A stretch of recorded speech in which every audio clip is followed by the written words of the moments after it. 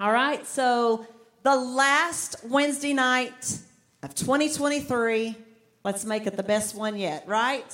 All right, come on, you pray with me. So, Father, we come to you in the name of Jesus, and I thank you, Lord. We thank you for this house that we get to come into where you are dwelling. Lord, we thank you for your glory that is here. We thank you for the way that you have been speaking to us and challenging us. God, I thank you that you are helping us to mature.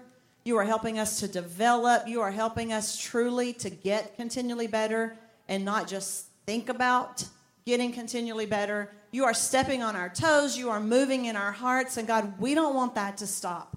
So I ask that you would end this night doing a great work among us, preparing us for what you have planned for 2024.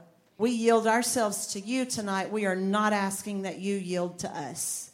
You have your way, and we will follow you in Jesus' name. Amen. Everybody say amen. Amen. So let's see.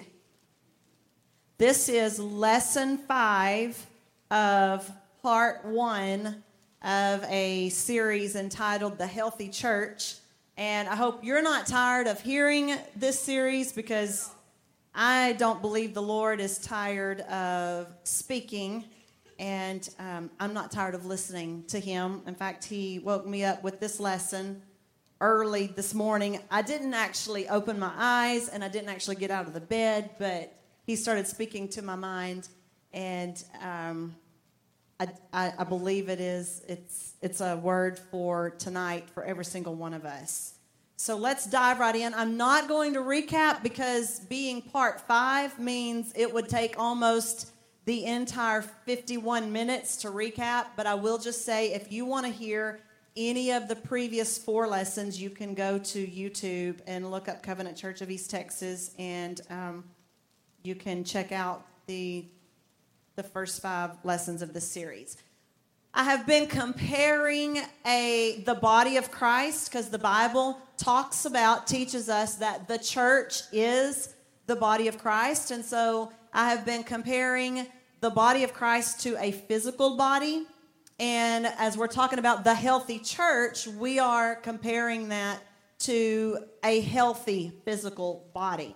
And I have brought out previously 6 characteristics of a healthy physical body, and tonight I am on the 7th characteristic of a healthy physical body. So I'm going to talk about the physical side of this first, and then we will relate that to the body of Christ. So point number 7 of this series is a healthy body feels pain. Okay? A healthy body feels pain. Pain is actually a God-designed blessing. Believe it or not, pain is God-designed, and it is a blessing. It is not a curse. A healthy body experiences this God-designed blessing. So what is pain? Pain is this. Pain is a messenger allowing a healthy body to know that everything is not okay. A healthy body experiences pain, and then that says something is wrong. The purpose of pain is to get our attention so we can stop, so we can take action, and so we can move. So we can stop doing what's causing the pain, so we can take action, okay? And so we can move to get away from the pain. Without pain, we would continue in whatever we were doing to our own self-destruction. Okay, let's look at what the internet says about pain. According to this website, I believe it's A-Train CEU. I'm not sure what that is. This is what pain is. Let me see who my helper is. It's Benjamin. All right. Thank you, Ben. So we'll go with Dove Press first. Okay, good. Stay right. Either one. Doesn't matter. There you go. According to A-Train CEU, pain acts as a signal alerting us to potential tissue damage. Everybody say damage. and leads to a wide range of actions to prevent, everybody say prevent, or limit further damage.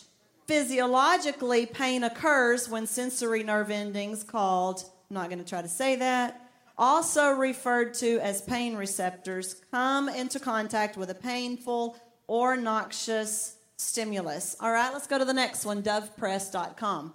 Dovepress.com says this, simply, pain warns us of potential danger to tissue harm or to the presence of injury. Remember, right now we're talking about the physical body. This insult can be within or outside the nervous system, physical or chemical, visible or not. Although the characteristics of pain may differ, the role is still the same. Now, I want you to read this last line with me. Pain is the body's alert system, okay? Pain is the body's alert system. If my husband would come help me at this time, I'm going to kind of give you a super simple example. So just move your arms in the way they are designed to move, okay? So as long as he is moving his arms in the way that they are designed to function, he feels no pain because he is a healthy body. Okay? So, a handsome, healthy body at that. So, keep moving those. So, as long as he's moving in the way that his arms were designed to move, as long as he is getting his arms to function in the way that they are designed to function, he feels no pain. Okay? But now begin to do something that your arm is not designed to do. When he starts doing something that his arm is not designed to do, what happens? Pain kicks in. Everybody say it hurts.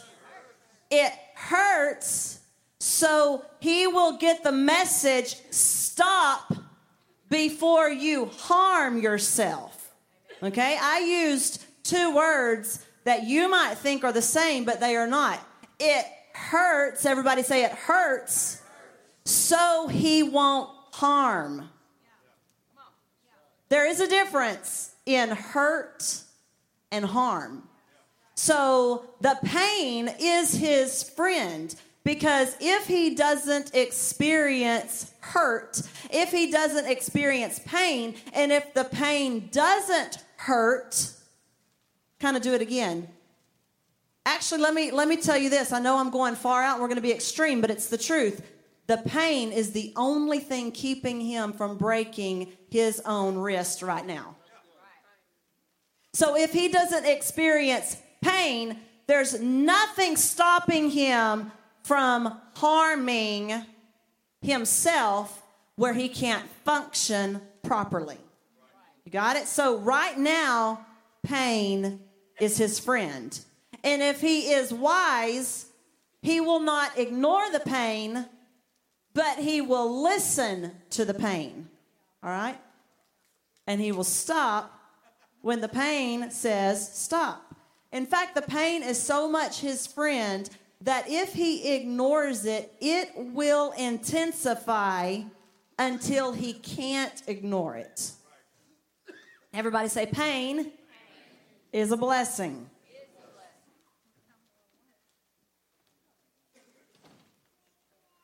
If God had not blessed the healthy body with pain, then there would be nothing to keep us from harming, injuring, or destroying our bodies. Yes, the pain does hurt, but it prevents harm. So we're going to compare hurt and harm for just a minute. This is something, if you're taking notes, this is something good to write down. So we're going to talk about hurt and harm so we can establish the foundation here. Carissa, if you could just help me with the time on that, because I do actually go by that, and we have a baptism tonight. By the way, Mr. Jonathan is getting baptized tonight. Let me say this, quick commercial break. his mom was here. She brought him from California, and such a mighty move of God on that Sunday morning. And then she had to go back home, and she came back yesterday, and I asked her, I said, is your son different than when you brought him here? And what's the answer to that? Yes, her son is different. Everybody say all glory to God. All the glory belongs to God. So we're going to establish the difference between hurt and harm for the foundation of tonight's lesson. So pain allows you to feel hurt in order to prevent harm. Pain allows you to feel hurt in order to prevent harm. This would benefit you if you would learn this and never forget it, that there is a difference between hurt and harm. The example that I heard, and it's the best example I can think of, so why would I try to replace it, is that a dentist hurts you, but he does not harm you, okay? Sugar harms you, but does not hurt you, okay? The dentist may hurt you, but the pain he is inflicting on you that causes you to hurt is actually to prevent harm, okay? So there is a difference between hurt and harm. Pain's purpose is to allow us to feel the hurt in order to prevent the harm. So we're going to go back to Jeremy's arm. Knowing that pain is actually the only thing standing in the way of Jeremy bringing permanent harm to his body allows Jeremy to view pain as his friend rather than his enemy. This lesson is going to help us to quit running from something that is actually a friend to us and to quit viewing it as an enemy. Because if the pain, here's why pain is his friend. If the pain didn't kick in, causing him to hurt, he could break his arm in a way that would render it completely useless. All right? Are you following me here, knowing where we're going from here? So you can conclude, a healthy body feels pain. I asked Melissa if it was okay to talk about this, Davy. Davy has a brother that had a brother that was very, very dear to our hearts. And he would be about 15 months younger than me. His name was Mark. And Mark was a vibrant. Do you think Jake is vibrant? Jake is probably the closest idea of who Mark would be like at that age. Mark was vibrant, full of energy, full of life. He was always in a good mood, wanted to have fun, a lot of fun to be around, and just your average active kid. And when he was probably, I want to say 8, and I may not be exactly right because that puts me at 9.5, 10 years old, when we started noticing these things. The first thing that I recall noticing as Mark's family started recognizing that Mark was moving from a healthy state to an unhealthy state, one of the first things that I remember showing up, one of the first signs of Mark becoming unhealthy, was he was unable to feel pain. So at 4 and 5 years old, he felt pain like a normal, functioning, healthy body. But at like 8 years old, we started noticing he doesn't feel any pain. And so we're at their house. They always had the coolest house. They had the Nintendo first. They had the swimming pool first. I mean, we got introduced to all the cool stuff at Davy's family's house. And so they had a swimming pool. And it was cold, and Mark jumps in. Now, you and I know that there is nothing inviting about a 50-degree swimming pool in 50-degree weather outside. It doesn't scream like, oh, jump in. But Mark jumped in and was fine. Big red flag there. Something's not right. That's a healthy body doesn't jump in 50, 60-degree weather and not feel pain. So I remember that really imprinted something on my mind of how pain is a blessing. And Melissa was telling me today when I asked if it would be okay if I talked about Mark and it not bring too much pain to Davey and his family. She said she reminded me of something that I didn't remember, that he had actually swallowed a straight pin because he didn't feel the pain. And so they had to rush him to the hospital and work to get it out. So that shows you how a healthy physical body experiences pain for a good reason, but an unhealthy body does not experience pain. And the failure to experience pain is a sign that something is wrong. The devastating news is that Mark was contracting a disease called adrenoleukodystrophy that took his life, I think, when he was 13 years old. So the fact that he could not feel pain was a sign that Mark was dying. At 8 years old, Mark was dying. And although it took 5 years for that disease to take his life, the fact that he couldn't feel pain was a sign that death was taking place. So I want you to know the seriousness of pain and the importance of us feeling and processing properly the pain that God allows us to feel. There's a common phrase I've heard among churchgoers for at least the last 10 years. I've been, I think, more actively involved in ministry probably in the last 10 years. I know we've been pastoring for 3.5 years, but before that, we were very active in ministry, even when my parents were the senior pastors here.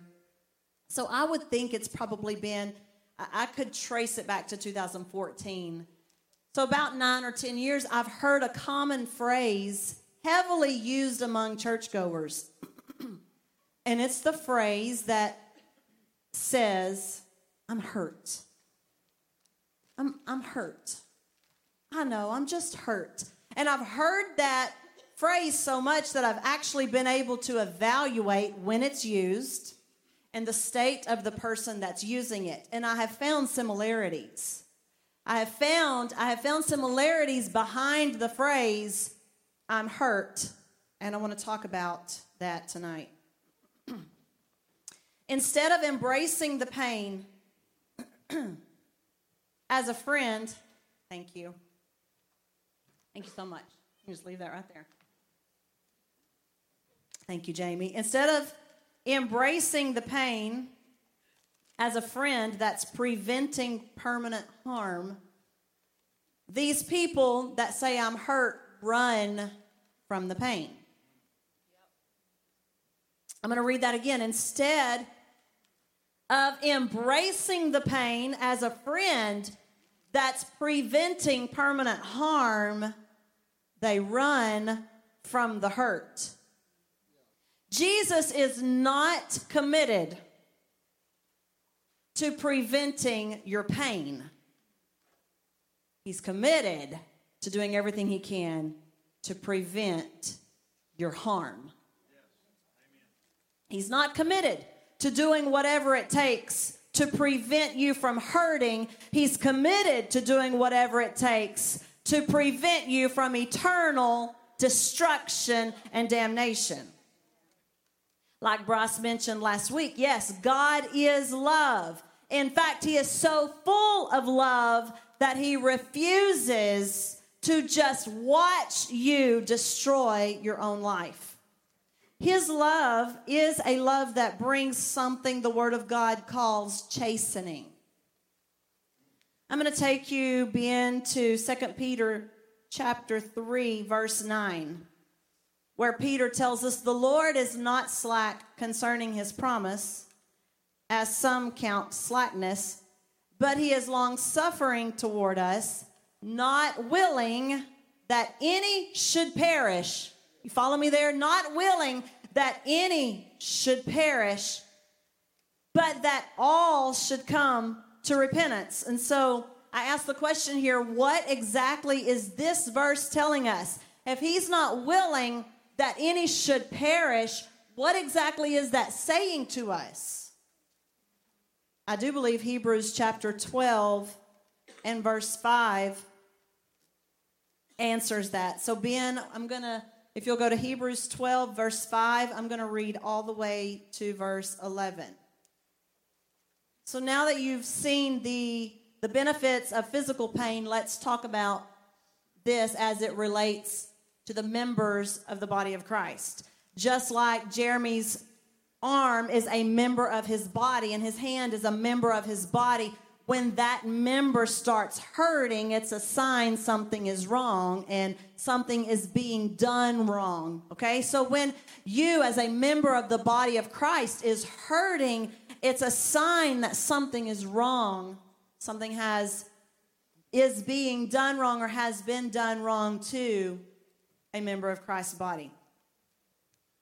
He says, "My son, do not despise the chastening of the Lord, nor be discouraged when you are rebuked by him." How many of you feel like you've ever been rebuked by the Lord?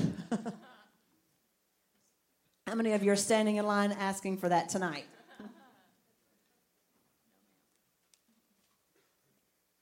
For whom the Lord loves. He's a God of love, right? But whom he loves, he chastens and scourges every son who he receives. Now, I looked up the Greek word for that word chasten, and that word means disciplinary correction. So, whom the Lord loves, he disciplines and corrects. And scourges. I looked up the word scourge. Buckle your seatbelt, because that word means flog. And you say, God must have abandoned me. And God says, I love you too much to sit back and watch you destroy your own life. I'm going to let you hurt so bad that it gets your attention. Let's keep going in Hebrews. If you endure that chastening, God deals with you as his sons. For what son is there whom a father does not chasten? And if you're a parent, I want you to ask yourself, what kind of parent are you if you don't discipline your children? But if you are without discipline and without chastening, of which all have become partakers, then you are illegitimate. That's the kind of love God has. He says, I love you too much to let you be illegitimate. And you are not sons. Furthermore, we have had human fathers who corrected us and we paid them respect. Shall we not much more readily be in subjection to the Father of spirits and live? For they indeed for a few days chastened us as seemed best to them, but he, our eternal Father, does it for our profit. Everybody say, for our profit. Keep going. Now, no chastening seems to be joyful for the present. Everybody say amen to that. Julio. But it's painful. There's that word. It's painful, and it's supposed to be painful. Nevertheless, afterward it yields the peaceable fruit of righteousness. The pain is supposed to produce peace. If you don't have the hurt kick in, then the harm is going to set in. Okay? So what are these two passages of Scripture telling us? They are telling us that God loves us enough to go to extreme lengths to save us. These are the extreme lengths he goes to. Number one, he went to such an extreme length that Isaiah tells us the chastisement, there's that word again, the chastisement of our peace was put on Christ. He took our disciplinary correction in advance. That's extreme. And if that doesn't work, because that was in order to redeem us, if that doesn't work, he will go to phase 2. And phase 2 says he will allow us to experience a flogging and a chastening in hopes that the pain brought on by that flogging and chastening will awaken us and spur us on to action, movement, and change. He loves us. Oh, how he loves us. Has a new meaning now. Like he loves us enough to let us feel enough pain to get out of the hell that we are living in.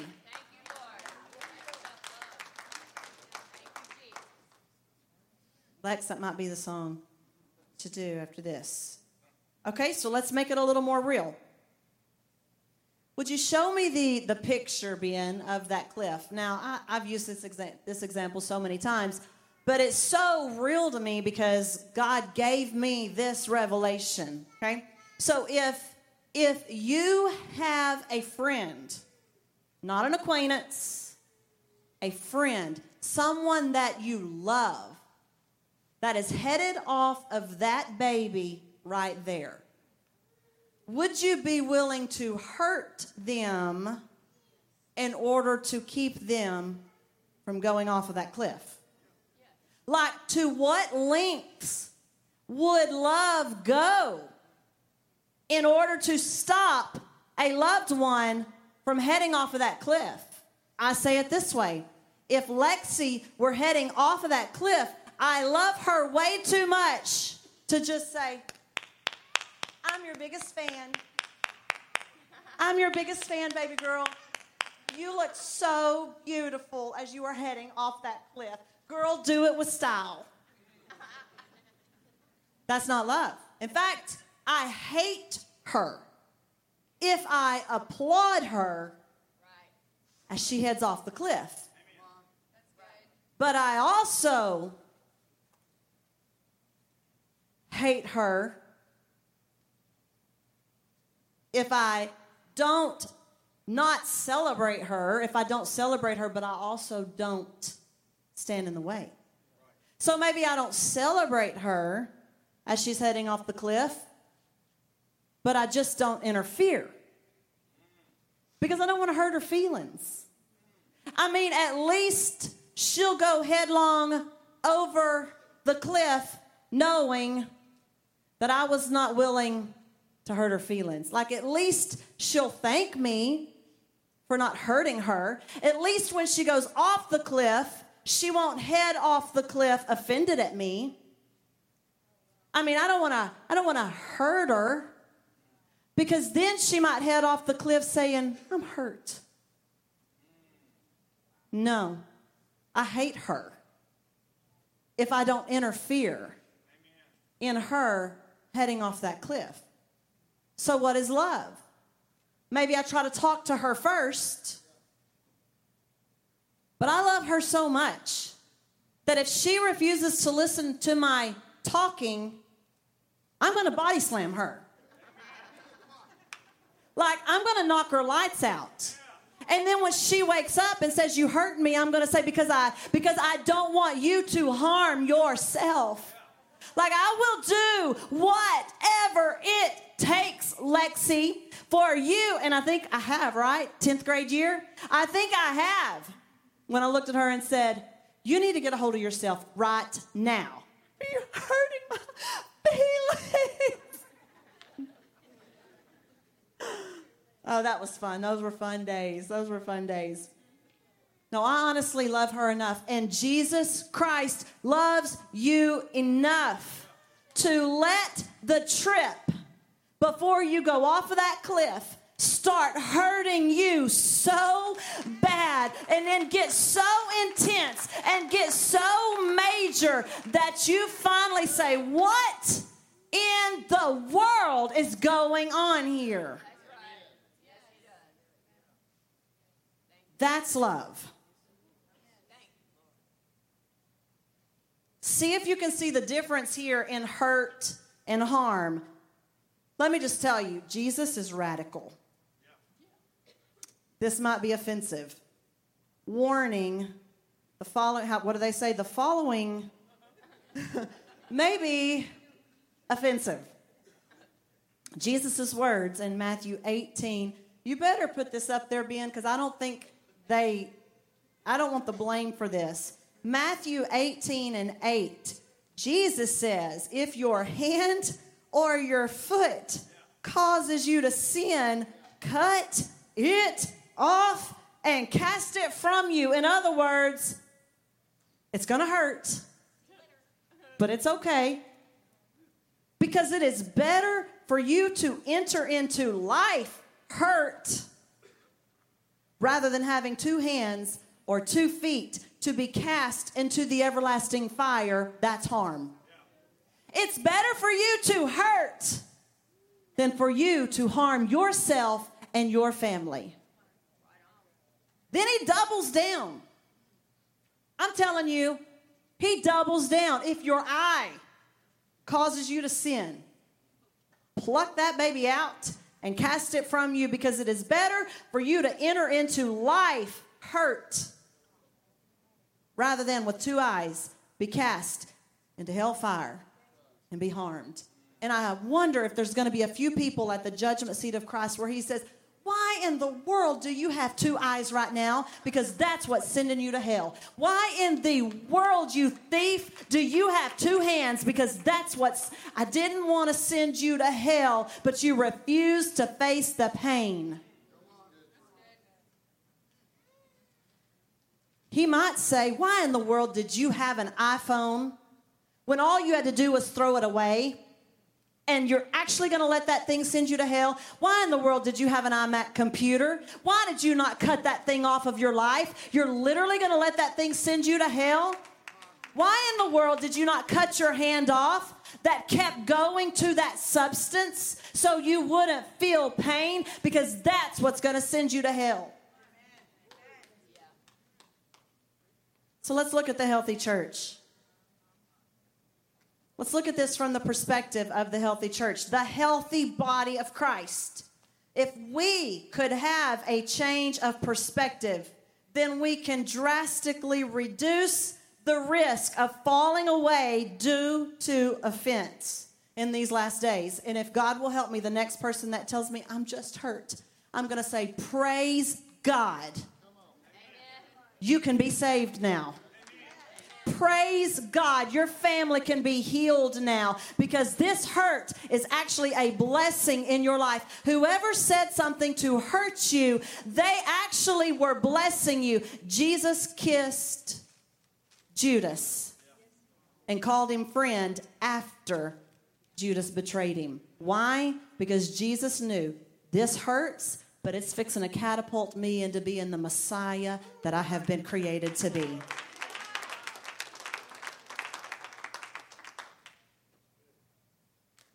So if we could have a change of perspective, then we can drastically reduce the risk of what Jesus said. Many are going to fall away. Many will be offended in the last days. Why? Because they don't like pain. So we must embrace God's purpose for pain. I once heard it preached. This is a sermon I recall when we were downstairs. And so I had to be probably 14 years old, and I remember a preacher coming, and he said, if you as a church-going person, a church-going saved person, if you go to hell, Lita probably remembers this. It's because you got offended. If you, as a saved, church-going person, end up in hell, it won't be because sin got you. It'll be because offense got you. Do you remember that, Dave? I don't know. Do you remember that, Lita? It'll be because you'll end up in hell because you got offended. So we've got to make sure we embrace God's purpose for pain, because if we don't, this is the favorite part of my lesson right here. When this opened up today as I was studying, I was like, wow, I'm blown away. If we don't embrace God's purpose for pain, the enemy is ready to present to us an alternative. Wow. And here's what the enemy's alternative is. It's called a painkiller. It's called a painkiller. So I asked Alana today, she's my nursing source. Well, let me say that better. I don't nurse anymore. That's been a long time since I nursed. She's my medical source. Just want to make sure. I mean, I still have a kid at home, but we quit that a long time ago. I had to break the ice a little bit. It was getting a little stiff in here.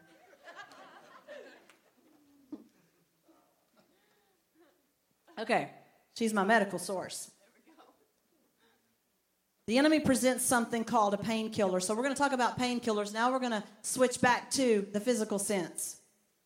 And we're going to use a very well-known, popular painkiller called fentanyl.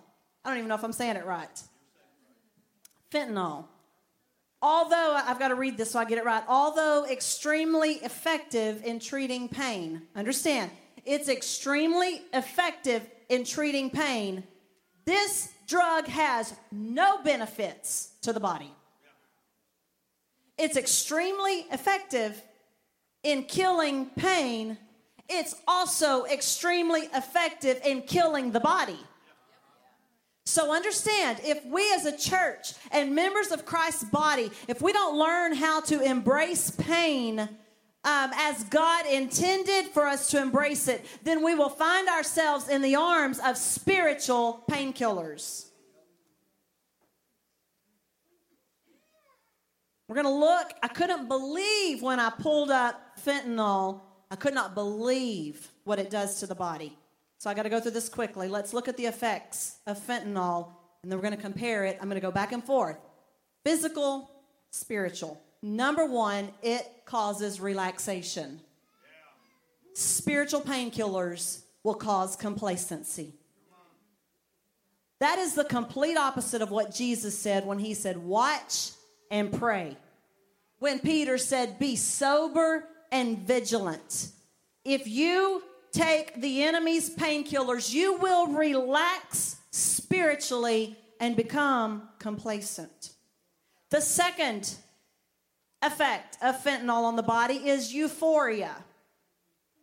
The Bible tells us that there is a way that seems right to a man, but the end thereof is death. And you will absolutely not feel any conviction and feel no opportunity for repentance. You just feel so good. And you go to a painkiller church and they just make you feel so good about your sin.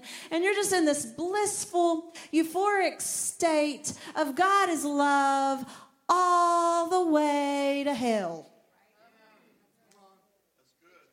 And somebody that dies of a fentanyl overdose can be in a state of euphoria right into death. The third effect of fentanyl on the body is pain relief. And spiritually, the enemy's pain relievers quiet the God-given alert telling you something is wrong. So you don't deal with what's wrong. You just tell that pain to shut up. You just escape it. You don't deal with it. You don't get things right in your family. You just escape the pain. You don't get things right in your finances. You just escape the pain. You don't get things right in your life. You just escape the pain. When the pain is your friend, the pain is saying, something's wrong. Something's wrong. You've got danger on the way. You've got injury coming. Destruction is coming. But you just keep taking those painkillers of whatever they are. I mean, those painkillers, whatever they are. You know what the enemy offers you as a painkiller? The fourth effect is sedation. And spiritually, the enemy offers you painkillers that bring a spiritual slumbering, a spiritual sleepiness, and that is the complete opposite of an awakening. That's what America had. In 2019, everything was so great. We were asleep as a nation. I thank God for 2020.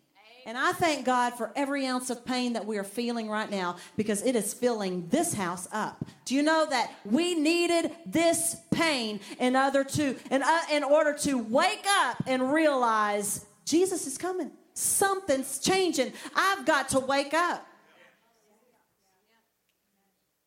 It also, fentanyl causes confusion. I don't need to elaborate. Confusion. God is not the author of confusion. And if you involve yourself in be careful who you listen to, because if you're listening to a painkiller evangelist, he'll make you feel really good and you'll be confused at the same time. God's not the author of confusion. Then it brings about drowsiness, where you're spiritually lethargic. You have apathy, you're lazy, you can't get moving, you're stuck. And you expect every leader in your life to just tickle your ears, and you control them with your hurt feelings. And so nobody can be honest with you.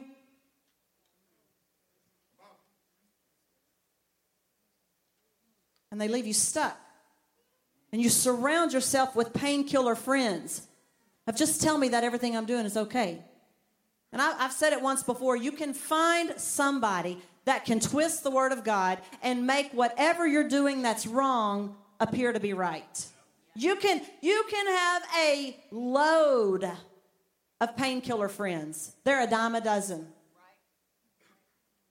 Then it causes dizziness, which is losing one's balance.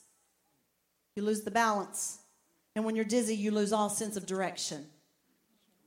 And you don't know where up is and where down is, and you're headed downhill and you don't even know it. Then fentanyl brings nausea and vomiting. A healthy body receives food and digests it, but an unhealthy body receives food and rejects it. Spiritual painkillers cause you to reject the spiritual food and nourishment that you are supposed to be receiving into your life. It causes you to reject Christ. It causes you to reject the truth. And then it causes you to vomit all over everybody with your rotten attitude. That's so good. Ooh, that's good. Something else that fentanyl causes is urinary retention. So spiritually, instead of discarding what doesn't belong in your life, you retain it. You retain the bitterness. You retain the anger. You retain the frustration. And your body is supposed to be getting rid of those toxins, but instead you're just retaining them. And you forget the goodness of God, and you remember all the hurt and the pain. Then it causes something called pupillary constriction. That's your eye. I couldn't believe this. I looked it up like, what is that? Pupillary constriction is your eye does that in order to keep out light. Oh my word, spiritual painkillers cause your eyes to squint so the light of God cannot come in and change your life. Painkiller churches, keep the light from coming into your life. Painkiller friends, keep God's light from coming in to your life. When I saw that, I was like, dear Lord, you are speaking to us. There's no way that I could have even planned. I don't even know what pupillary constriction is. I don't even know if I'm saying it right. Pupillary, I told you. Pupillary. All the more my point. Respiratory depression is the last one, which is shallow breathing that prevents the needed exchange of gases. And the Holy Spirit is the breath of God. And painkillers keep you from being able to receive the breath of God in your life. Because your life's too shallow. Your religion is too shallow. Your spirituality is too shallow, and the breath of God wants to breathe in you, and you don't want to take deep breaths in the presence of God. Spiritual painkillers cause shallow and slow spiritual breathing, which doesn't allow the Holy Spirit in and doesn't allow the bad spirits out. If we don't learn to surrender to God's design for pain, we will try to escape it and run from it. Dave, would you come and just play something soft? I need to keep going. I'm going to just buckle down and read because I really need to finish this. If we don't learn to surrender to God's design for pain, we will try to escape it. We will try to run from it through spiritual painkillers that can even find a spiritual leader or church to escape to that protects us from pain. So listen to me. Don't kill the pain. The Spirit of the Lord woke me up with this message today. And it's convicting me because I want to repent. I've been a painkiller leader. I have not wanted to hurt. I was raised in a grandfather's. I was not raised by my grandfather, but I was very close to my grandfather, and he was the founding pastor of this church. And so we were very close. And I saw a lot of people come in and out of his life because of hurt. Because he didn't do what they wanted him to do. And then I was raised in a pastor's home. My dad became the pastor, and I became accustomed to people coming into our life and then leaving our life so quick. All we had to do was say one word that they didn't like. Cut my hair, 55 people gone because I cut my hair. Somebody saw a TV in our home and left our church. I mean, we couldn't hardly do anything without hurting people, and I became so accustomed to, I can't trust anybody. You may be in my life today, but I don't know if you're going to be in my life tomorrow. And I was faced with the option of either, as we began to pastor, I was faced with the option of either hold people at a distance and don't love them because they're likely going to lead you tomorrow, or determine within yourself you'll do everything within your power to never hurt them.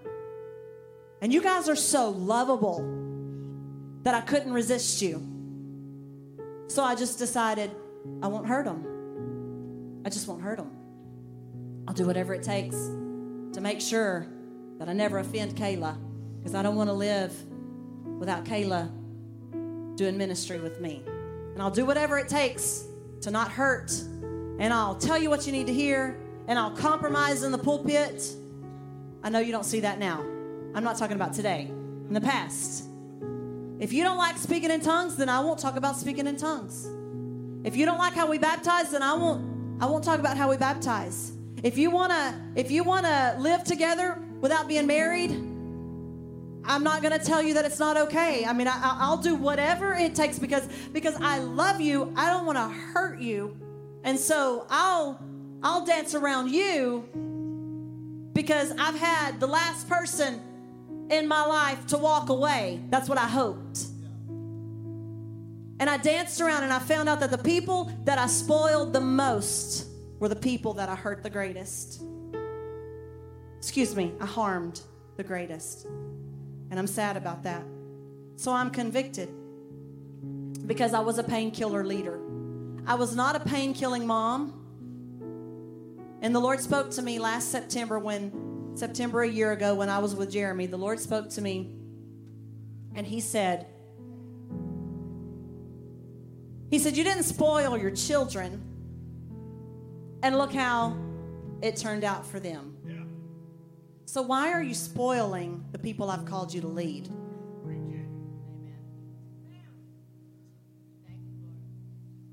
And I want to say this to parents real quick. I believed this verse of train up a child in the way he should go, and when he is old, he will not depart from it. I believed in the verse that said, foolishness is bound up in the heart of a child, but the rod of correction will drive it far from him. And I believed in the scripture that says, he who spares his rod hates his son, but he who loves him disciplines him promptly. So I did that with our children, but I didn't do it with church people. I understood that it was greater harm to spoil my children, and it was better to hurt their feelings than to harm their future. But I didn't practice that with church people. So the Lord told me, you're harming them permanently by not wanting to hurt their feelings. And I want to tell you parents briefly, I want to take the time. If you don't discipline your children because you're afraid to hurt them, you're harming them. And people are going to hate them. And the Bible says you hate. Go look it up. It does not say if you spare the rod, you spoil the child. It does not say that. It says if you spare the rod, you hate your child. Now, I'm not talking about spankings, and I don't mind. I'm not going to get in your business on how you discipline, but I am going to say discipline. It's okay to hurt their feelings, but don't you dare harm their future because you're afraid to hurt their feelings. You're harming them. So he said, why are you doing that to your church family? You're setting them up to be prey to the enemy because you're letting them control you by fear of being hurt. So today I'm repenting for this. And I want to say this. Here's the kind of person I was when my dad owned BDJ's. We owned it for several years, and my husband and I managed it. It's where Truckers is now. We own that convenience store. I was so backwards as a manager, and we didn't have the scanning system when we first opened back in the 80s. And so when I was managing in the 90s, we didn't have the scanning system. So we had to actually teach our employees what the prices were, and they had to know the price of everything. And if they were ringing up an item wrong, I didn't even have the guts to tell them. I just let them ring it up wrong. That's how backwards I was, and that's the kind of leader I was being. Not a leader. That's not a leader. So I have to repent because there is this potential inside of me to be so afraid of hurting you that I harm you. And the Lord spoke to me a while back, and if he will help me, I will walk in this in the future. We've got to embrace pain. We've got to embrace conviction. We've got to embrace correction. And I want to thank David, Clay, and Brittany for being the first couple that said, you're hurting our feelings, but it's helping us. And I didn't know how to take that because what I was used to was, you're hurting my feelings, I'm gone, never speak to me again. But they kept coming back for more. And then they would just require that I was honest with them, and it would hurt me as I was being honest with them. And they would say, we need this. You're hurting our feelings, but you're making a difference in our lives.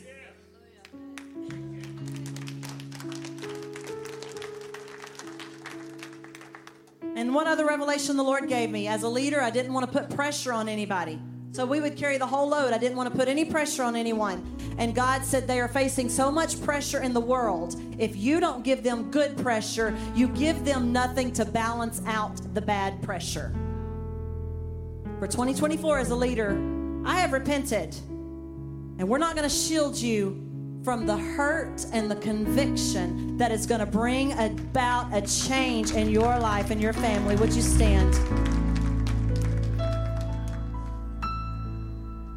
We're going to walk in what Paul says. He says,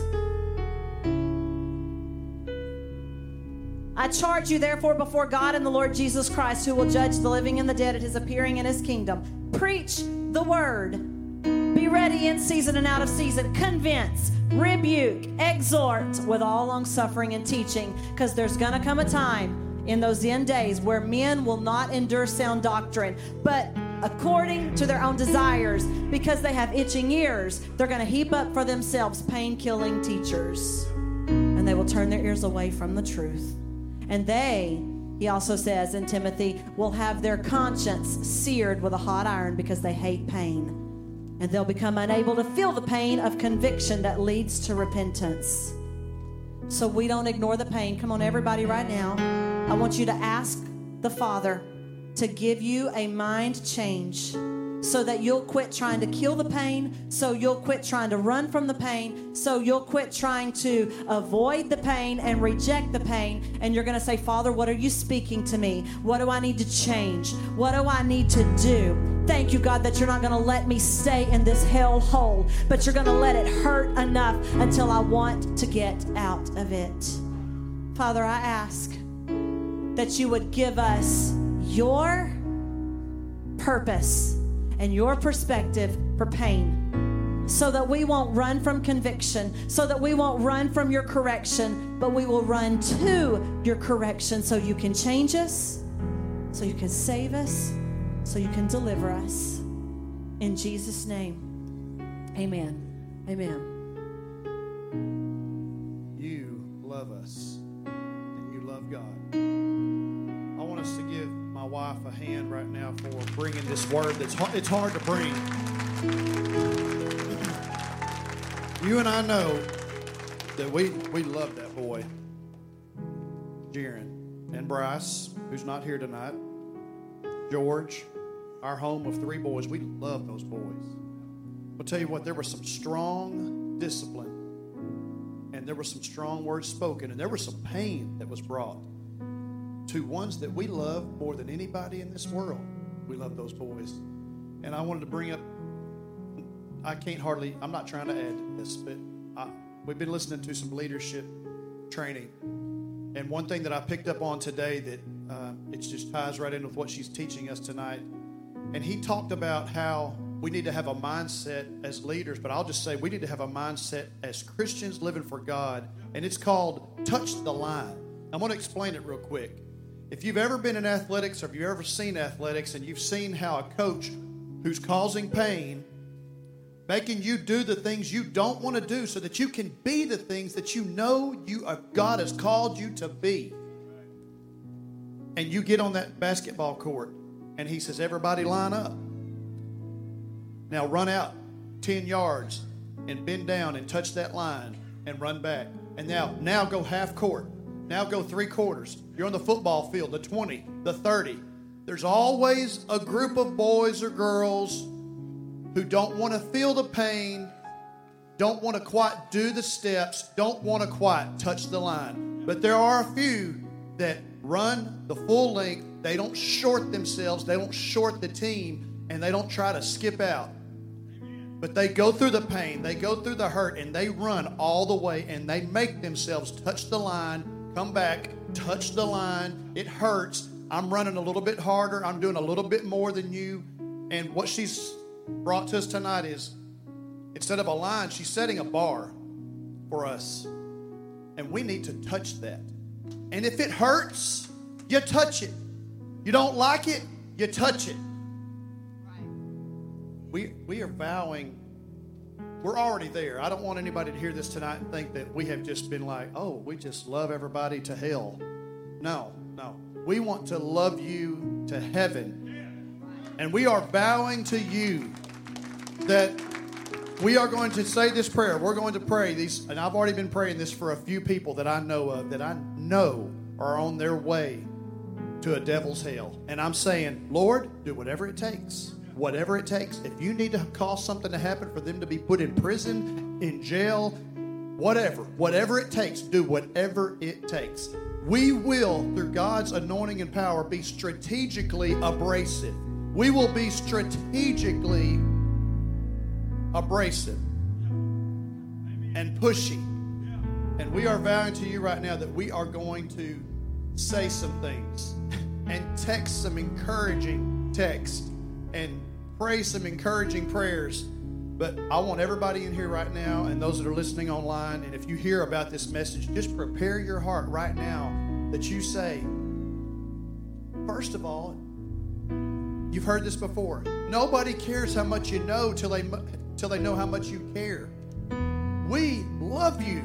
We want every one of you to be successful and powerful and used as a disciple for Jesus and mighty and powerful in His name. But it causes for the ones that we love, those boys, there were some times when we had to have those tough moments and those tough conversations.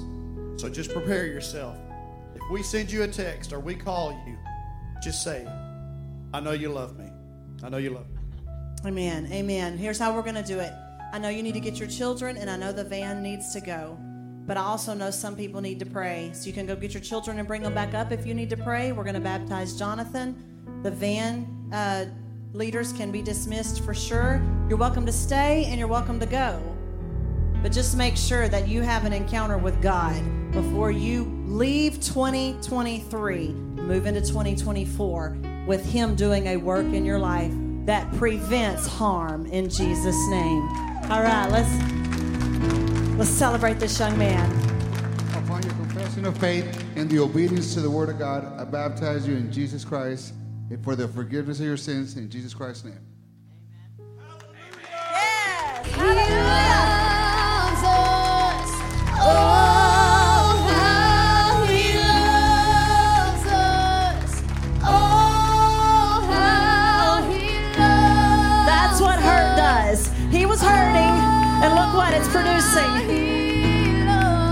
His mom and dad brought him from California and left him in Texas, and it hurt him, but it helped him.